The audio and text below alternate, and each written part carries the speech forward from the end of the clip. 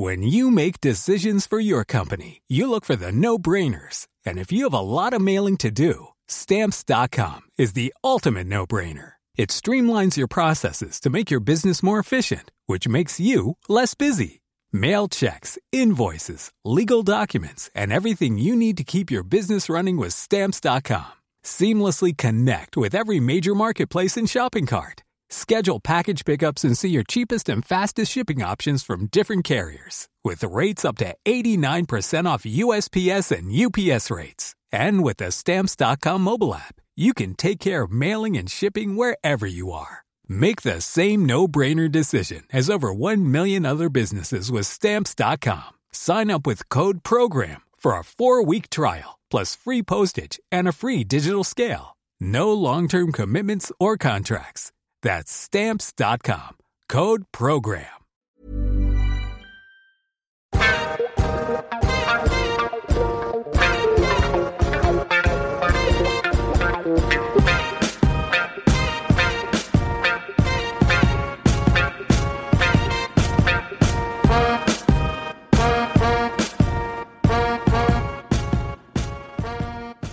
Mim, how you doing? Listen, I'm so tired and I'm gagging for a glass of red. Cheers. Oh, I'm so jealous. Oh, as she chugs it down. Chug. I'm sure Mr. Big will be back with a glass for you soon. That's what I'm hoping for. Yeah. How are you? What's up? I'm good. I'm good. Yeah.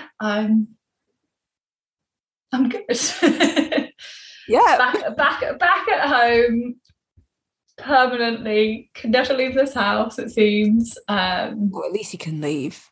You can I know, but like, what for when the weather's like this, you know?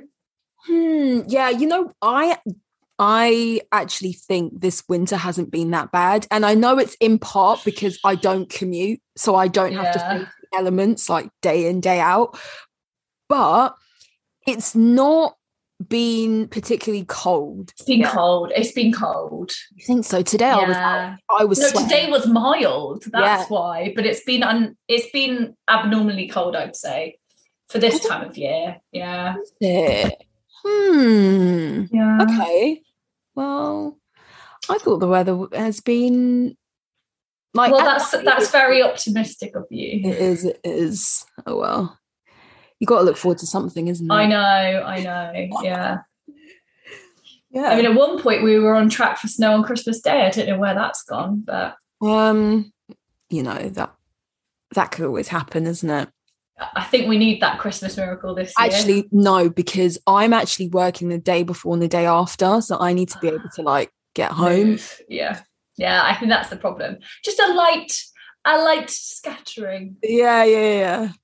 But yeah, do you have any updates on Mim's no spend corner?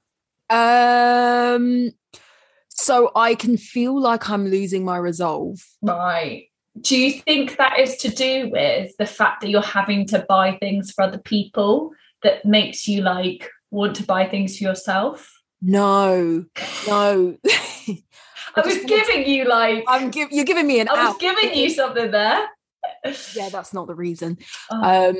I think that by me clicking on all these Instagram ads, I'm making it worse for myself because I'm getting off. Yeah. And as I said, like this time of year is quite difficult because, there's sale. Like winter sale is the best sale of the year. And so I've been looking at stuff and saving more stuff into my, I have a saved folder. Your folder. So although I haven't bought anything else, I've gotten very close to it. Yeah. And also what nearly got you to crumble? Well, I was saying about how I've got like these 2 weddings next year and I never get invited to weddings and stuff. It's true, I never get invited to weddings because it's not that you don't get invited. No one's got married yet. None of my friends have got so that's quite different. I hear wine coming. So yeah, I am now like I'm on like Brand Alley. That's a solid place. And I buy my whistles stuff from Brand Alley because they've got good prices. Yeah. Ooh. Go on there. And so I've been like looking at, I could wear this to their wedding. The wedding is in like 6-7 months time.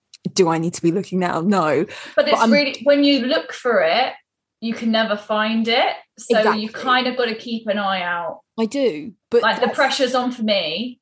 Oh, and I know at some point I'm just going to have to settle for something I don't want. Oh, yeah, because you're bridesmaid. And I was actually thinking about you today because Net-a-Porter started their sale. Really? Okay. I might get a look following you. But yeah. So the allure of wedding glamour. Yeah. Has got you. Yeah. And then also the back of that, when you start to like outfit build, because I don't like to panic about what I'm wearing last minute, because then I don't know what I'm wearing, and I hate to panic in that regard. So I was thinking to myself like, I have these shoes, these gold shoes that I like wear when I have a special event. But then I was like, I need a gold bag. So I'm on Vestiaire Collective looking at Bottega pouches in gold, aren't I? Oh, of course you are. Who do you think you are? I know, this is the slippery slope I'm going down. I love it. I love that a lot. Yeah. How about you? I know you're not doing a no spends. You know what? I will say, I think I bought maybe 2 Christmas jumpers at the start of December. Mm-hmm. And then I did buy a dress that got returned because it wasn't right for the wedding. And then I bought a dress for a birthday for myself, as in my birthday. Yes. No, but like I've looked at this dress. So for those who don't know, we're both about to enter the big 3-0. It's actually 3 months exactly to today for me. No, hold on. Yeah. 2 months. I lie, it's 2 months. My birthday's in February. Doesn't count, but it's 2 months. Yeah. And then it's 4 months for you. Yes. Yeah. So I've seen this dress for like, I'm not even kidding, maybe 6 months, and thought, I want to wear that for my 30th birthday. Like it felt like me. I loved it. And I then it was on sale and it just kept being in stock. And then I was like, I'll get it next month. Kind of a thing of like, it's so far away. I feel ridiculous buying a dress now. Yeah. And then it went out of stock, of course. But it was on another website and I got it in Black Friday. But other than that, I haven't felt the urge. I think I had a bit of a splurge maybe like October time. And that was me getting some essential winter bits. But I must admit, because I still don't leave the house as much as I used to because of work. Like even at most I was going into the office 3 days a week, so I only had to be dressed 3 days a week in like outside clothing. And don't get me wrong, I did get dressed at other times, but I don't know, I don't feel maybe as compelled to get as much. For sure. And you know what I find in like my no spend year thing, and kind of what you were speaking about, buying a dress for something that is far ahead in the future, I worry that if I buy something now, I'll forget that I bought it for the occasion, and then I'll go out and I'll buy something else because I've changed my mind between. You're not that old. But no, it's true, because I did this like, maybe... If I buy something to wear in July, I know for certain I'm going to find something else between now and also the styles change a bit, so it might not be like as on point as you want it to be for that occasion. Because I think I bought 2 dresses now with no occasion in mind, where I was like, I just love them. And it's so hard to find a dress that you love in your style at the moment. Neither of them I can wear for this wedding before anyone chimes in. Genuinely can't. Doesn't fit the brief. So yeah, but like I know that when it comes to it, I've already got like, well, 2 weddings that's not the other one that I'm talking about next year. I won't be wearing either of them, so who knows whether they're gonna get worn. Yeah. But just for those galas I attend, you know. Of course, yeah. Those cocktail parties. Those cocktail parties in my head. Yeah. Oh, it's tough. It's tough. Oh, man.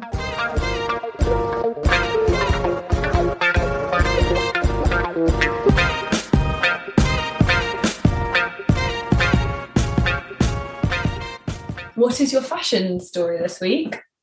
Well, my fashion story isn't a big one, but of course, the Sex and the City spin-off has been a buzz online and people are talking about the episodes. Yeah. I haven't started watching it yet and I need to jump on it. I watched it yesterday. Okay, give me your verdict. Well, should we do spoilers on here? Should we not? It's been a week, lads. It's been a week. Okay, well, you spoil it for me, but go ahead. No. I won't say any spoilers to you. Actually, true. Yeah, I won't say spoilers.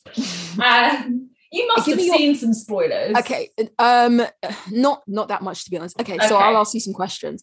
Fine. Overall, do you think they're doing a good job of the storyline, not the fashion? We'll do that separate. So I will say the storyline has highs and lows. So it's certain things are quite like just basic. So like in the first few minutes, they address why Samantha isn't there. Oh, okay. And I think they could have made more of it. She's in like another country, isn't she? She's in London or something like that.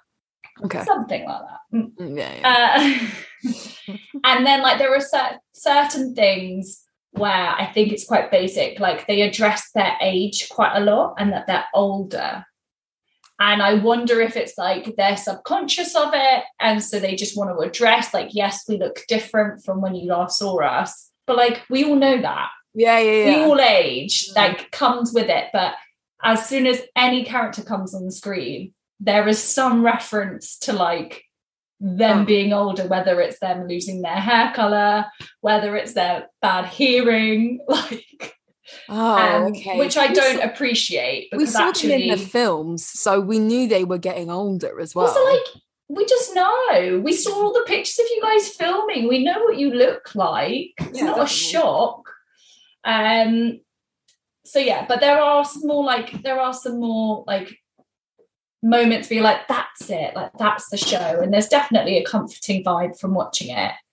And the fashion so far, I applaud it. I applaud the fashion so far. Okay. Yeah. Okay. Where are you watching it, by the way? It's on Sky. Oh, I don't have Sky. What channel? Might be Atlantic. Oh. I'll check. Maybe it's Sky Comedy. Is that a channel? Don't know. I bet you can find it. Yeah, I need to just do some actual digging. So there's 2 episodes out so far. And so actually, what's your fashion story? Hold on, that is my fashion story. Okay. I haven't watched it yet, but everyone's like on it. Funnily enough, I sort of have 2 tangents to go off, and actually my fashion story is about it. So the first one is that you know how Carrie famously wears her necklace with her name on? Nameplate. Yeah. Sales of that have gone up 50% this year. Really? As soon as they announced the reboot, sales of this nameplate necklace have gone up by 50%. But that's so strange because Harry was always known for it. Searches for it, like all of that stuff, like the whole shebang, they've noticed a big uptake, and yet different retailers have had 50%, different obviously haven't. But yeah. I don't even know if I've noticed her wearing it. I don't think she has been in this latest one. But I guess it's that nostalgia. It's that thing. I think we discussed it before, didn't we? That she's brought like gold jewellery kind of to the masses in some aspects. Yeah. So yeah. And then my second one is that actually my bridesmaid sort of get up is inspired by Sex and the City. So yes, you have. My friend likes the idea of how Carrie had her bridesmaids in like different block colours, and that's what we're doing.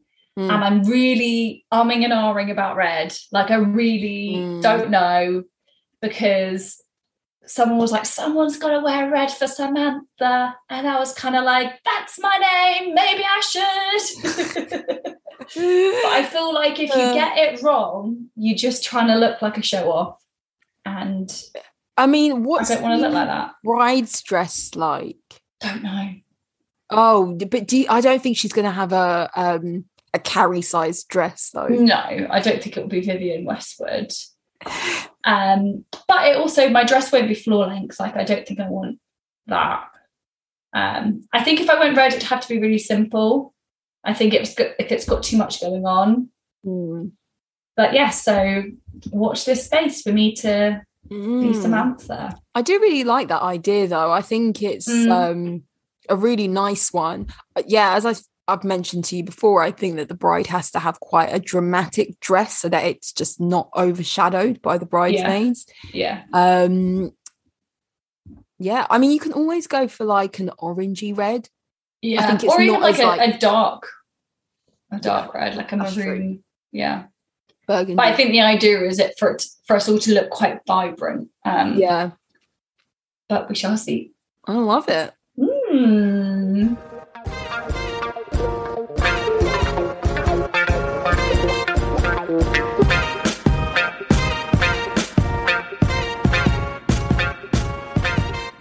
Do you want to introduce our topic for today? Okay, why not? So we were thinking that we want to go back to maybe a story time vibe to our episodes a little bit more.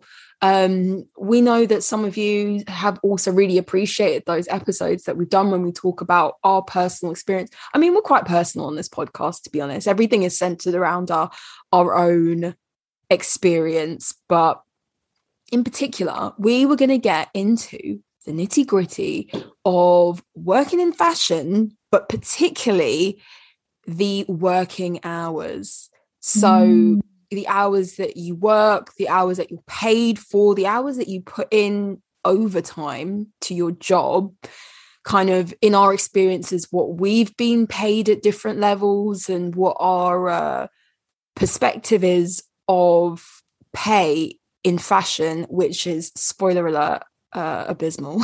Not cute. So yeah, and we thought it's going back to our old school episodes a bit. So yeah, do you want to start to talk about? Okay, so basically, let's talk about the hours that we were doing during our first roles in fashion, I think. So my first role as an intern, the hours weren't always terrible. I guess I definitely felt when I first started that I had to, I asked if I could leave because it kind of felt that way. It felt like one of those environments of like, you're lucky to be here. And also like, I guess that's also the, just how you get told sort of about fashion interning. So I very much felt like I had to ask every day, is it okay if I go now? Yeah. I think also the way interning is presented to us, like just out in the like general environment, is like if you get an internship, then you're really lucky, and it's your key to success in fashion, and it's almost sold to us like if you're not doing crazy long hours, then you're not doing it right. Yeah, exactly. So I think my contracted, if you can call it that, because we all know I was not being paid. I think it was 9 till 6. I would say maybe like to begin with, I would leave pretty much around that time. And every now and then there'd be something where I'd have to stay for an hour. And then when it was like crunch time, I would have to be staying late. But I was fortunate that because I lived in zone 6, I had to get a last train at like 20 to 11. So like I had to leave at like 11:15. And like that definitely happened multiple times. And then it got to a point where that was happening, but they still needed me. And so then they started offering me a taxi home so that I couldn't use that excuse. So going back, when you describe like crunch time, because I can assume what you mean by that, but what is like considered crunch time, a time in the season where everyone's got to be doing these hours until like 11:30 or later? And how was that defined? So I guess I can kind of think of maybe like 2 moments sort of per season. Mm-hmm. So one will maybe be like the deadline for sending like the factory packs or the garment packs for factories, like their cutoff or when they have to receive that, so that we receive the goods in time for Fashion Week or for all of that, or for the showcase, the lookbook, photo shoot, all of that. And then it would also then be, once those have arrived, and preparing for, we didn't show as in have a fashion show, but there was a lookbook. So then all the garments had to be ready for that photo shoot and all of that. So those were the 2 main crunch times. Because otherwise, and we were always on the brink anyway of like the deadline and pushing that as far as it could go. But I will also say, I feel like there's often this thought, especially, I guess it's in a few industries, but I definitely felt it in fashion at times, where like some people, some bosses thought that like you shouldn't go home until they do. Oh yeah, okay. And it maybe the boss never said it, but like a few petrified assistants would sort of feel that way and not have like the courage or sort of like the confidence to be like, our job here is done. Yeah, and because the bosses are getting paid, and at this time you guys aren't. I'm literally like, the contribution they gave me was my train fare, but I was 100% working for free because I didn't get any of that money. Yeah. How about you? How were your like at first hours? So my first jobs in fashion, which pretty much was like a job that everyone has, like a shop floor, retail job, nothing fancy. And that was bad because, as many people know, it's like minimum wage. And there's one particular company that I used to work for. This was like literally at the beginning. And till this day, I do not shop there because I'm like sticking it to them. I literally know exactly what you're talking about. And what they did in terms You're of... not missing much though, let's just add that. No, I'm not. I'm really not. What they did, and I'm sure they still do, and I'm sure a lot of companies do this as well. This was before like 0 contract hours, but they would rota you for just below full-time hours. So they didn't have to pay you for things like holiday or like, you know, higher levels of like, you know, national insurance and benefits and stuff that the employer would have to either pay you or pay government or whatever as a full-time worker. So everyone was on these like 30-hour-a-week contract type things. This was like, you know, in the days when you're like desperate for money. And so that was something. And also other things that retail companies do and that I experienced when I was at this particular place, it was like you don't get paid for your lunch, or you get paid for like half of your lunch. You know, it's like 30 minutes you get paid for, and like the other 30 minutes of the hour you don't. But would you have to be forced to take the full hour? I think so. I think there's a legal requirement to offer an hour. I'm not quite sure how it works or how it worked at the time, but I'm pretty sure for a lot of people, if you get paid by the hour and you know, and you can see how many hours your rota is for a week, you can pretty much calculate if you're getting paid for the full hour or not. Do you know what I mean? And I'm pretty sure that in a lot of places you don't. You work like 4 hours, you have an hour break, and then you work 4 hours. So it feels like 9 because it is, because you're there for 9 hours, but you're getting paid for 8 essentially. And so that was that's really, really common. And it just makes that kind of like entry level fashion job, that even if you're not pursuing a career in fashion, you're just working the job. That's what makes it, when you calculate it, just completely not worth it. First off, it's like minimum wage, quite frankly. And then secondly, you're not getting paid for, you're not getting those like, you know, you're commuting and you factor all of that in, and you factor in, you know, you're not getting paid for like lunch and whatnot. It's just bullshit.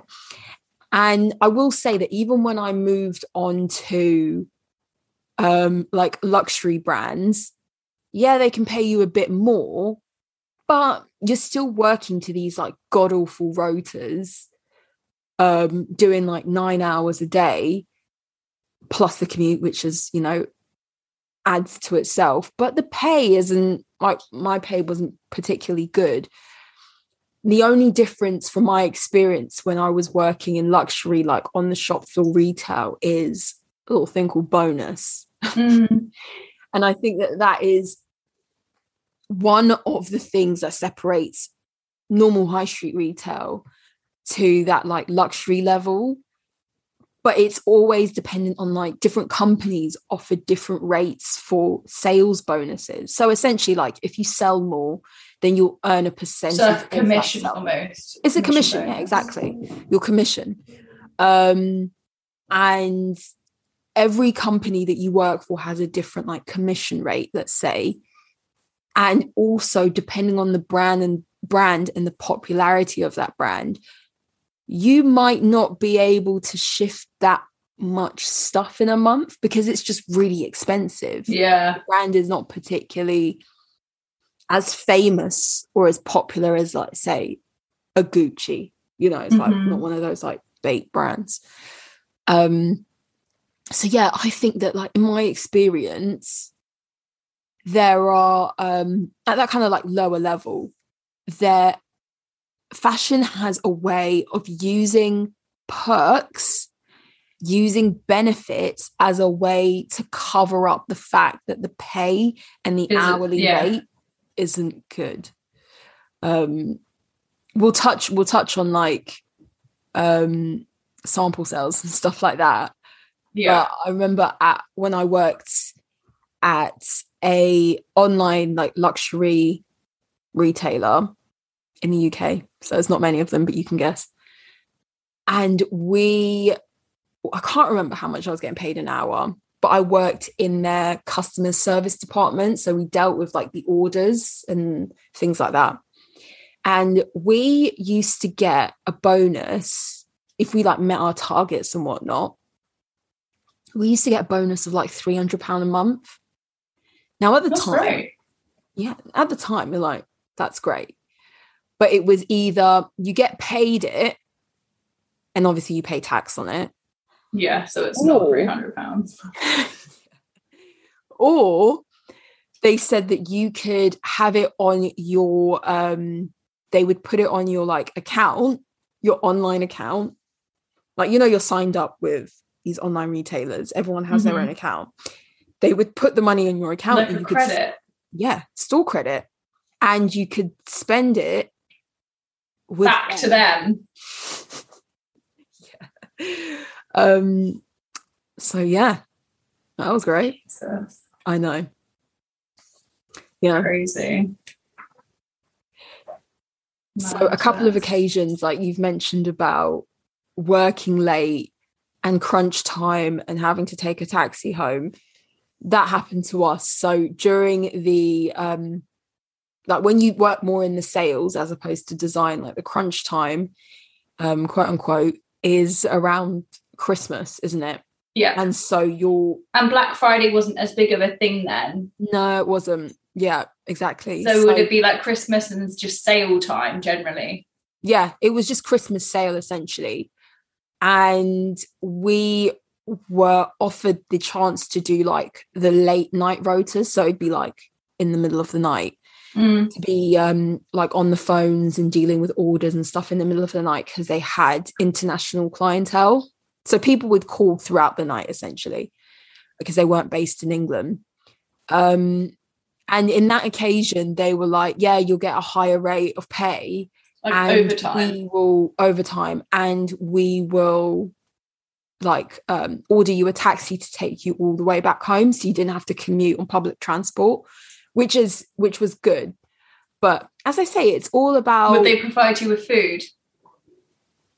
They did, actually. I think we had pizza. You know what? And I will admit that those shifts that we did in the middle of the night where we got a taxi back home and we got fed. I bet it wasn't as busy. No, it wasn't. It was quite dossy. It was almost better than working my normal shift. No, I'm not even going to say almost. It was definitely better than working my normal shift, where I had to like go to and fro on the tube and like spend my money on transport and all of this, you know, other mundane stuff which adds to your day. Yeah, it was actually better, I'm not going to lie.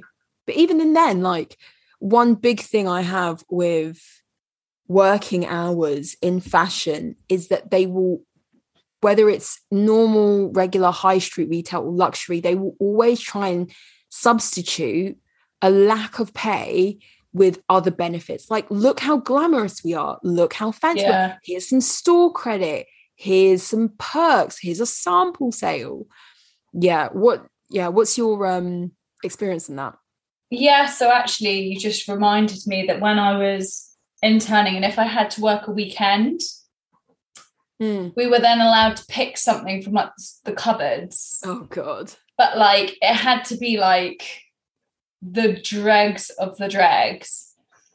And so like, yeah, me and like the assistant got to like pick stuff. So I think that happened like maybe 2 or 3 times.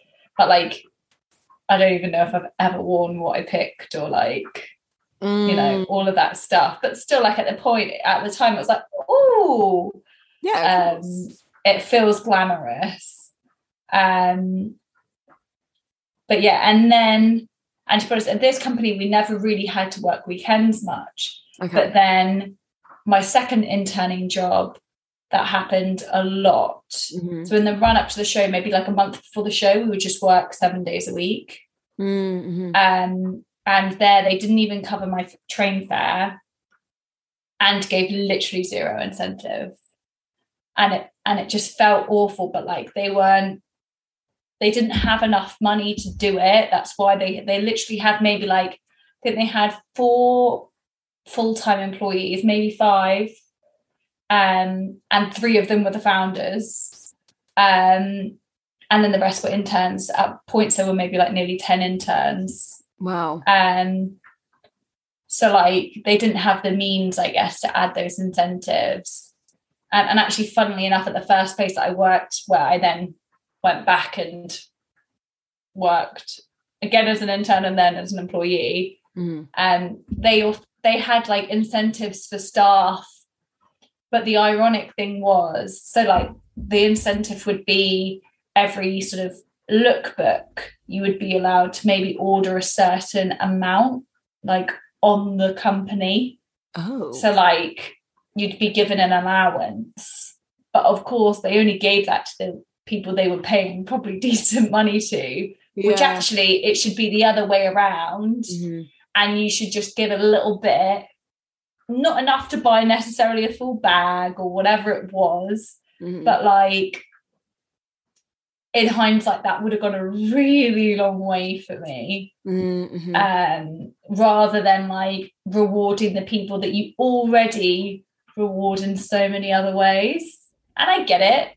That's also a way of them maybe not be able to give them even more of a salary and XYZ. But yeah, there were very, very few incentives. But what they did do at my company was when an intern left, they had to be there a significant time, but you got given a bag. Which was very nice. And I think like, depending on how long you were there, and I was their longest term employee, intern, like I got to basically choose what bag I got and stuff like that. And they made a real fuss and had a party. Teacher's pet. Well, too bloody right. They had like 9 months free labour from me. Yeah. And like some people would have worked like a month and still got like a free bag. Yeah. And then I think they sort of stopped that, and it had to be like past a certain point, and they sort of stopped being so generous as they sort of were going through more interns. But yeah, that's the thing. I think all too often working those long hours, or in your case, working for a significant amount of time unpaid, is always touted as like, oh, you know, it means that you'll get to that place in your career that you want to reach, and it's that hustle. Yeah, it's that showing that you can survive on minimum wage or barely anything at all, is going to get you that experience that you need. But we've talked about work experience in the past before, and like fashion just takes the piss in the sense that it doesn't mean anything. It doesn't mean that you're going to get to that level just by putting in those hours. There isn't a direct correlation. No, and you know what? So much of the time, yes, I learned a lot, but like, I'm going to channel my inner Molly May a little bit. I'm going to attribute that to me. Yeah. Like, I learned a lot because I listened, and it was like an open plan office, and they weren't teaching me what was happening in like the merchandising department. I went and asked. Like, they weren't teaching me certain things. A lot of the time I was there to go pick up fabric from a store, go pick some zips. Like, I was like a human courier service, or like I was there to do the menial tasks. Yeah. Like, often to go get coffee. Like, I think we've talked before about ridiculous things I've done. I used to go get like people's medications, like pick up lunch, like stupid stuff that you're not teaching me anything by doing that. You're not teaching me respect for someone or anything. You're like, I know how to wrap an order for TNT and fill out the slip, but like once you've done that a few times, you know, you're not teaching me much. But I think I learned because of my personality and my interest in like the business of fashion. Yeah. Whereas others may have just done what they had to do and really not picked up the skills that could have helped them when they actually landed a job. I think it's different now, but I still think the matter of hours is a real problem. And actually, is that the best? I definitely went through phases. So sort of fast forward, that's also where I got my first like paid job in fashion. And so let's talk about your more recent roles and what level you were at and how much you were kind of like getting paid or like reimbursed and things like that. Because I think from an outsider's perspective, there are particular roles like buyer and things like that. Yeah. And it's so easy to assume, oh, you're a buyer at this big brand, you must be getting paid, or you're a designer at this, and it doesn't work like that. Yeah. So I think my first salary, I feel like, what did they try and offer me? They offered me, I don't know what minimum wage was at the time, but I feel like they tried to offer me like 17 grand. Okay. My first job as like a design assistant. Yeah. And I think I haggled it to be like 20. Yeah. Because I was like, I've worked here for years. Like, well, it felt like I'd worked there and like they wanted me. And actually, I think I was a paid intern at this point because they wanted me to work there. But I was going to be going away. I was going to be going traveling. And so it sort of felt weird for them to make me something before that. So I was like their paid intern. So that's, I think then that must have been around that. And then when I came back, it can't have been loads more. And then I don't know if I even got a promotion there. I don't think I did. No, I think I was just on like maybe around 20 for like a few years. I think I asked for a promotion once and they sort of said they'd think about it. And at one point there, I was doing ridiculous hours. Because of my boss, I think I've mentioned it before, she used to want to stay late because she didn't turn up till like 11. So then she'd stay till like 8-9 o'clock. And so I think we had like a rule of if you stayed past certain times, we'd get dinner there, then like, and I just stay there late every day, kind of almost because of this like ethos she had, and she was slow. So then we had to stay there till she'd finished her work, kind of a thing. Yeah. And I was working crazy hours for really not much money. And like, yeah, it was bad, but at least we sort of got fed and stuff like that. Whereas my more recent role that was treacherous. I was then I must have been a design assistant, and then I changed job and I was a junior designer. I think I was on like 24. So this is with like 5 years experience. Yeah. And I was on like 24 grand. And like, bearing in mind, I'm commuting from quite far, so £300 a month went to trains. But the problem was I used to work late quite a lot, but you had to work till 11 o'clock to be able to get food. So like, they didn't buy you food at 11, but they got you food at like 7. And I think you were meant to stay, maybe it was till 10, but you were meant to stay past a certain point to like earn getting your dinner. To earn your food. Because obviously all this overtime, by the way, I never got paid overtime, never got it back in lieu. And so the problem was, because they then wouldn't get dinner, and I didn't want to be staying till late if I could help it. So I'd be trying to leave maybe about 8 o'clock or 9 o'clock and then get food at like Waterloo. Yeah. And it started costing me like a small fortune. Yeah, that's expensive. Then you don't have the time or the energy to make yourself lunch for the next day. Like, it's all those small things that you like, that they don't even realize, like that you don't get afforded that. Yeah. And like, at one point, like, I would eat all my 3 meals at work. I would just started packing them all because I didn't want to keep buying stuff. It's obviously not like the healthiest. So I used to pack my breakfast, lunch and dinner with me for the day. Yeah, that's reminded me when I was working on the shop floor still, and I was commuting into central London, because that's where I was working. And our early shift started where you needed to be in at about, I think it was like 7:30. Or something like that. So you had to be there before the department store opened, and then you would finish at 4.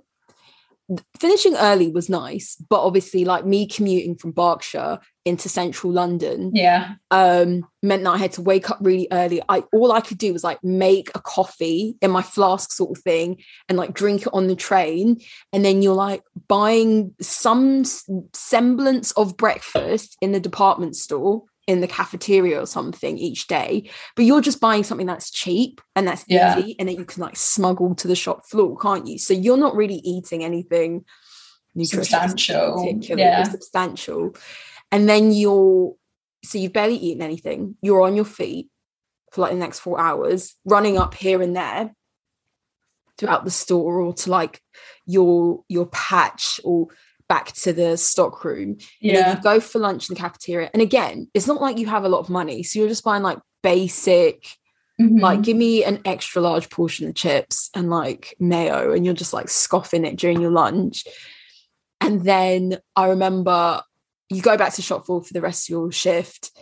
And then I always used to buy a McDonald's McFlurry on the way home, because it was like my treat. You know what I mean? It was like £1. You survived the day. And I'm going to eat that ice cream. And it got ridiculous. I was eating these things a lot, I have to admit. But when you factor in that by the time I got home... So you probably spent at least £10 a day on food. Well, that's the thing. I don't think I spent a lot of money on food. £10 isn't loads, but... Yeah, but it adds up. I think I was spending less than that, but it was more the fact that I wasn't eating a lot. Because factor in the time between my meals, and I wasn't eating that great. So I would eat my dinner once I got home, and say I'm at home at 6 o'clock, and I've had like a really small breakfast at like 7 o'clock that morning. I've had a average size, I've had chips for lunch, a McFlurry, and that's all I've pretty much eaten until like 6-7 o'clock at night, I remember just like because as you said, your eating pattern and you're like overall, you're on your feet all the time, you're not eating pretty well, your diet is atrocious. And like either like losing weight, fashion. That's the glamour. At least you're skinny. But no, like I remember, have a Diet Coke and just get on with it. But no, I remember thinking that like during that period of time, like having a really poor rota, and you're right, that cycle that you're on adds to the workload and then like pressure on you physically, because bearing in mind, sometimes I used to do late shifts and get home at 11:30, and then the next day I'd be on the early shift. So I'm like waking up at 6, leaving at 6:30 to get there for, and then doing that again. And it's I think that's a big thing to talk about with working hours when you work late. And even that, like, no one should have let you have that shift work, right? Like, realistically. And like, I know that kind of they're not responsible for it all, but well-being has to be a factor. And I think these days it's obviously becoming more and more of a factor in people's lives and jobs. But yeah, there would be times, especially like, God, there'd be times at my first job where I'd get home at like 2 a.m, but be expected back in the office for the regular time. I lived far away, as I said, like I worked central. I lived far away. I was at least like an hour and a half commute. So I was still then waking up at the normal time, then trudging back in, not knowing how long my day was going to be. Equally could have been another late night. And, like it's not like conducive to anything. No. And then like more recently, I would be doing just 12-hour days at least, just like solidly for about a month, maybe. Just literally wouldn't see anybody, wouldn't do anything. If I didn't have to work at the weekend, again, which was not paid or granted anything in lieu or no treats, like I just kind of was a shell of a human, because you just have to like find that energy to go. It's not good. It's not good. Yeah, for sure. So yeah, like it's kind of crazy. But you know what? I know there's other industries where like people work late, and I think with working from home now, it's hard to create those boundaries, but also somewhat easier. You can shut your laptop, you can close your computer. You can't hide from your manager when you're in the office. And also, if like, I once had this thing where I was going to a concert and I literally like got up to leave, and she was like, but we have to do this. And I was kind of like, well, you can do that. Like in my head, thinking like, it's 7 o'clock. I'm going. You're still here. You can do that. You get paid a lot more than me, at least double, maybe even triple my salary. You can do that. And also, like, as a one-off, I've got somewhere to be. Surely you can do that. And also, I didn't know that at the time either. So, like, I wasn't able to manage my time accordingly. And yeah, like, just it's really hard. Like, I'm not a naturally bolshy person to then go like, no, sorry, I've got plans, I've got to go. So then you're like, you develop that. You develop that attitude as time goes on with age and whatnot. And with experience and with knowledge. Like, I'm way more like that now. I very much will send an email like, I'll do that in the morning. Like, without like all of that stuff. But I also currently work somewhere where the urgency is not like it has been in other places. I think the key is to not have a manager who buys into the bullshit of the industry. 100%. I think that's a big deal. I had a manager like that who, we all, like, in our little team, we appreciated, like, oh, our thing was just like, it's just handbags, you know, fuck it. It's not the end of the world sort of thing. But and even if you're not getting paid that much, at least you can be like, I don't need to put in this ridiculous amount of, for lack of a better word, like ridiculous amount of energy into something that's not even gonna. It's not saving the world, and not everything has to save the world. But when all you're doing is making a wealthy lady happy, you can go to that dinner, or you can get that early night's sleep, or get home at a normal time for no goddamn reason. Yeah. So I have some stats, some average stats. Now, granted, this is taken off a website that's like aimed at those coming out of uni or thinking about what career they want to go into. Don't do it. And I just came across. I'm just kidding. I just do whatever fulfills you. Yeah, but you know, be smart. So it says starting salaries in the fashion industry are often low. Design assistants may start at around 16 to 18k. Yeah. A junior designer can expect to earn approximately 25k a year. And I know that from experience, like assistant buyers as well. Yeah. I'm going to say I'm pretty sure that buyers and designers is kind of part and parcel. Like, I know that a buyer sounds super glamorous. Yeah, but it's not. It's kind of no different from my experience. Yeah, I think that's a fair statement.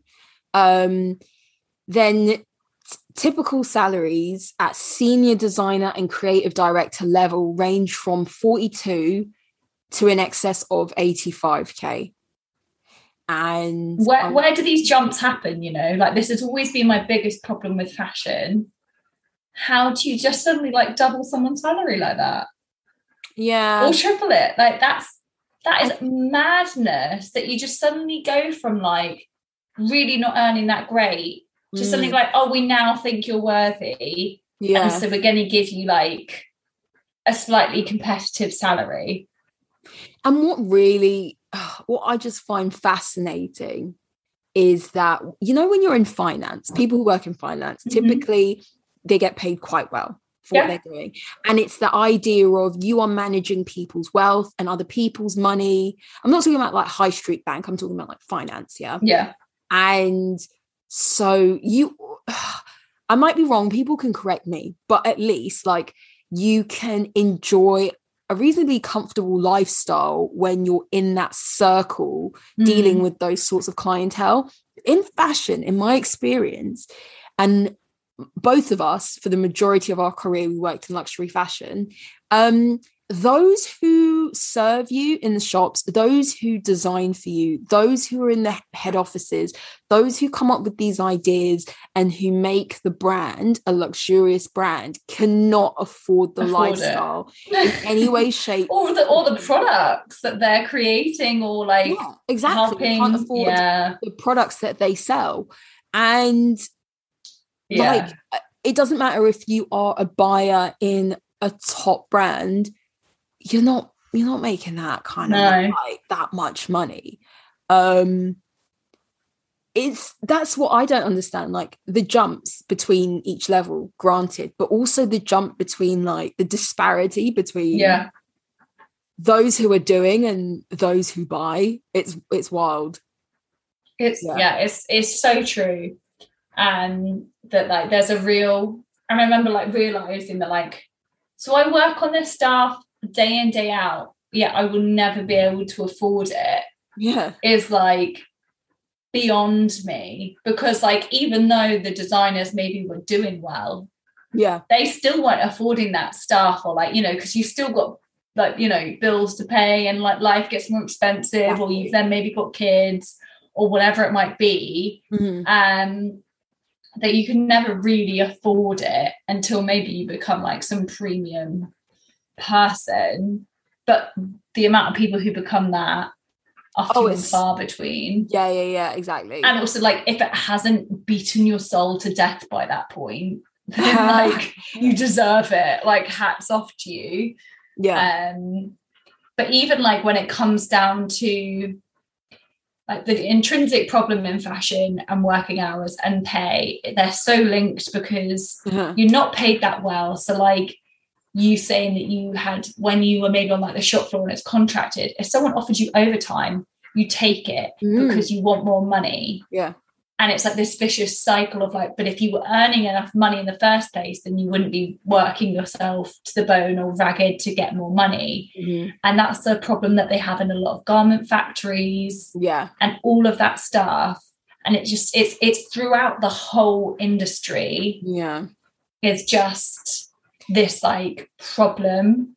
And so, I think especially in luxury fashion, like you said, like it's different for high street because there's like the margins aren't big, no, but the quantities are high, like, and you're dealing with products like if you're a buyer for Topshop, I hope to the high heavens you can afford a top from Topshop. You know, like you can.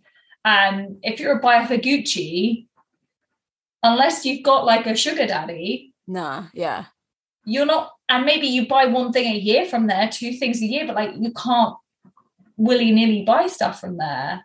Yeah. But you're surrounded by it, and it creates this sort of like, not even imposter syndrome, but it this kind of fantasy. But it creates like an us and them, or like it creates a problem of like a disparity. I don't know. Yeah, no, I get what you're talking about. It also reminds me of something that I experienced whilst working. It wasn't a high street brand as such, but it was like a premium, you know, premium high street. And I'm sure this happens with other brands that are probably more expensive as well. But you know, uniform. And how they would make you like, oh yeah, you get a uniform allowance, which is, other words, you need to pay for your uniform because we want you to be in this season's best stuff or this season's new stuff. Yeah, it's a heavy discount. It's like 75% off. But then when you factor in, like, you're not getting paid that much, even paying 25% of, like in my experience, when I was working for a particular brand, like a top was easily £150, easily, full price. And then, okay, so it might be 75% off, but then I've got to buy trousers and a pair of shoes. Maybe like you still will be paying more for that outfit than maybe you would have chosen to. Exactly. You know, you got to get a couple, and you can't just have one outfit. Exactly. So you're like, no one does that much washing. I need to buy the cheapest stuff here because I need to be in uniform. Most of the time, you're just like, I didn't really buy as much as they would have wanted me to, because I was like, babe, you want me to starve? That's what you want me to do. You want me to starve so that I can be in head to toe, whatever you're flogging this season. That is not factored in. No, like you can't afford to be buying into the brand itself, and you're not getting compensated. At the very least, uniform should be free across the board, completely 0%, you know.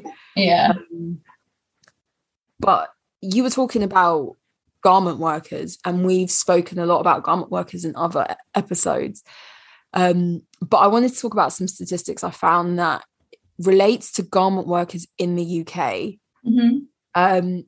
These are old figures, but they are in our working lives, our working lifetime, so it's still really relevant, and it still demonstrates, I think, what goes on in fashion in the UK as well. So University of Leicester, they did a study of about 11,000 workers in the UK, and they were all like factory garment workers, and this was in the East Midlands. And they found that these workers, amongst 11,000 of them, about 75 to 90% of them were getting paid less than £3 an hour.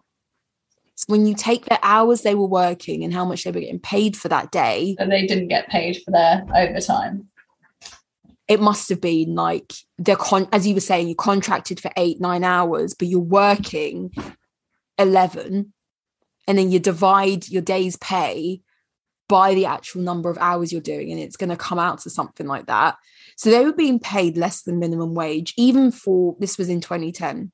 So this is fashion like to a T, right? So you've said that your first sort of retail job, they tactically made sure that you weren't a certain like level of hours to not give you certain rewards. Then I guess the other side of it is, we're going to make you a salaried employee because we know we're going to be asking you to do a lot more hours, and so we don't want to be paying an hourly rate. Yeah, 100%. Oh my god. So like, I feel like the whole industry needs to be investigated. No, this could become a crime podcast. It's rampant, and it's made in a way that it's not illegal. You know what I mean? It's like you signed up for it. But also so many people know it.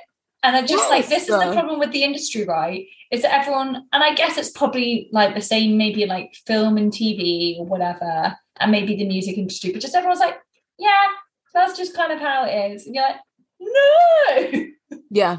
Yeah.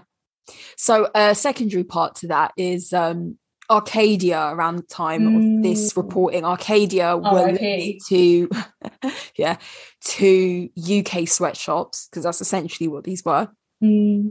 And then again in 2017, Dispatches, so the investigative series for Channel 4, they revealed that again, people were being paid in 2017, guys, so this is not long ago, between £3 and £3.50 an hour as well.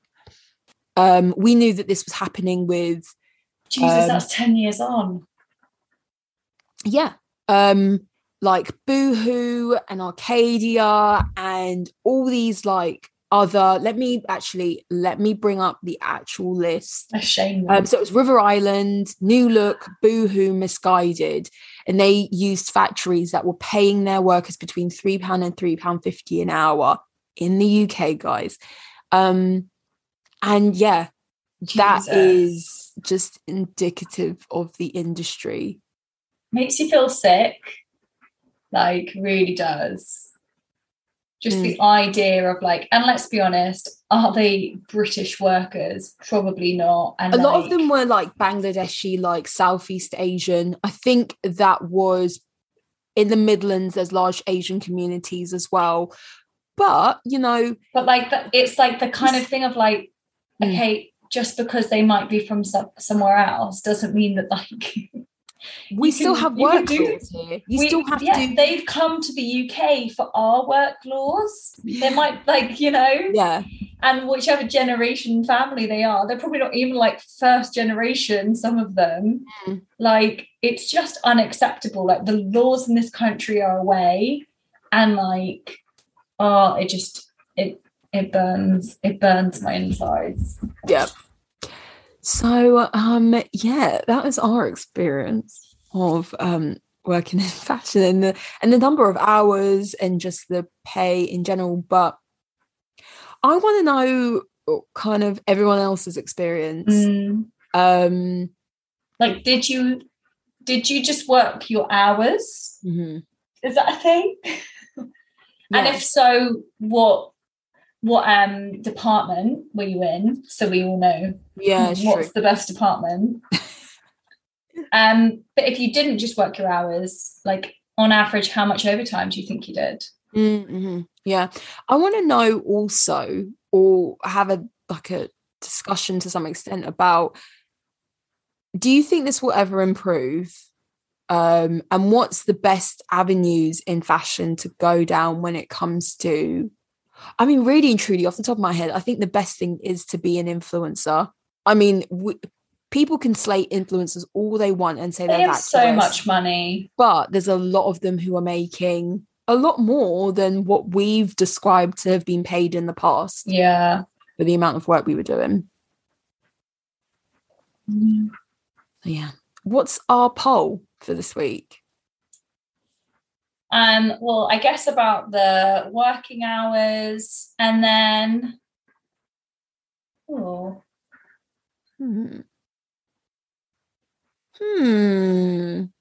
you know what?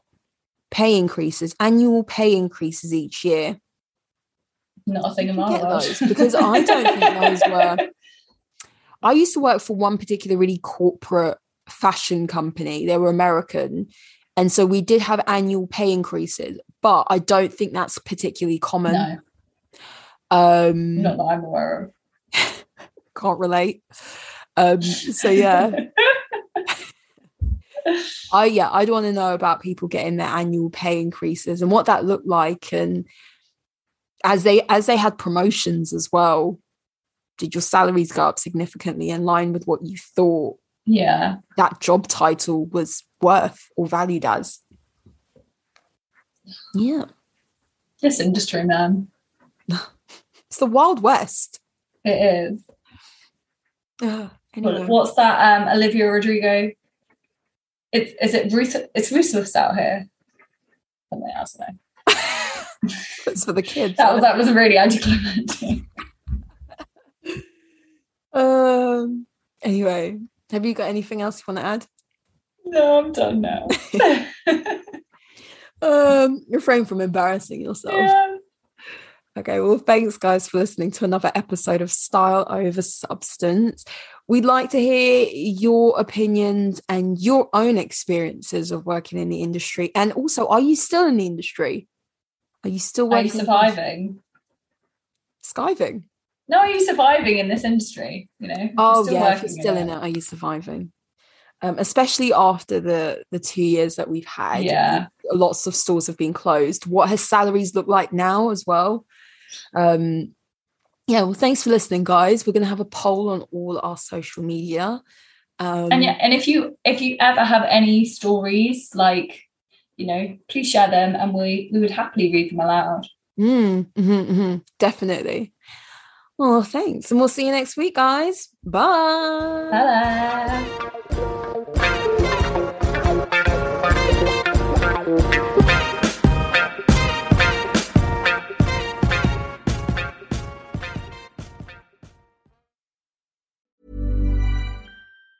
Even on a budget, quality is non-negotiable. That's why Quince is the place to score high-end essentials at 50 to 80% less than similar brands. Get your hands on buttery soft cashmere sweaters from just $60, Italian leather jackets, and so much more. And the best part about Quince, they exclusively partner with factories committed to safe, ethical, and responsible manufacturing. Elevate your style without the elevated price tag with Quince. Go to quince.com/upgrade for free shipping and 365-day returns.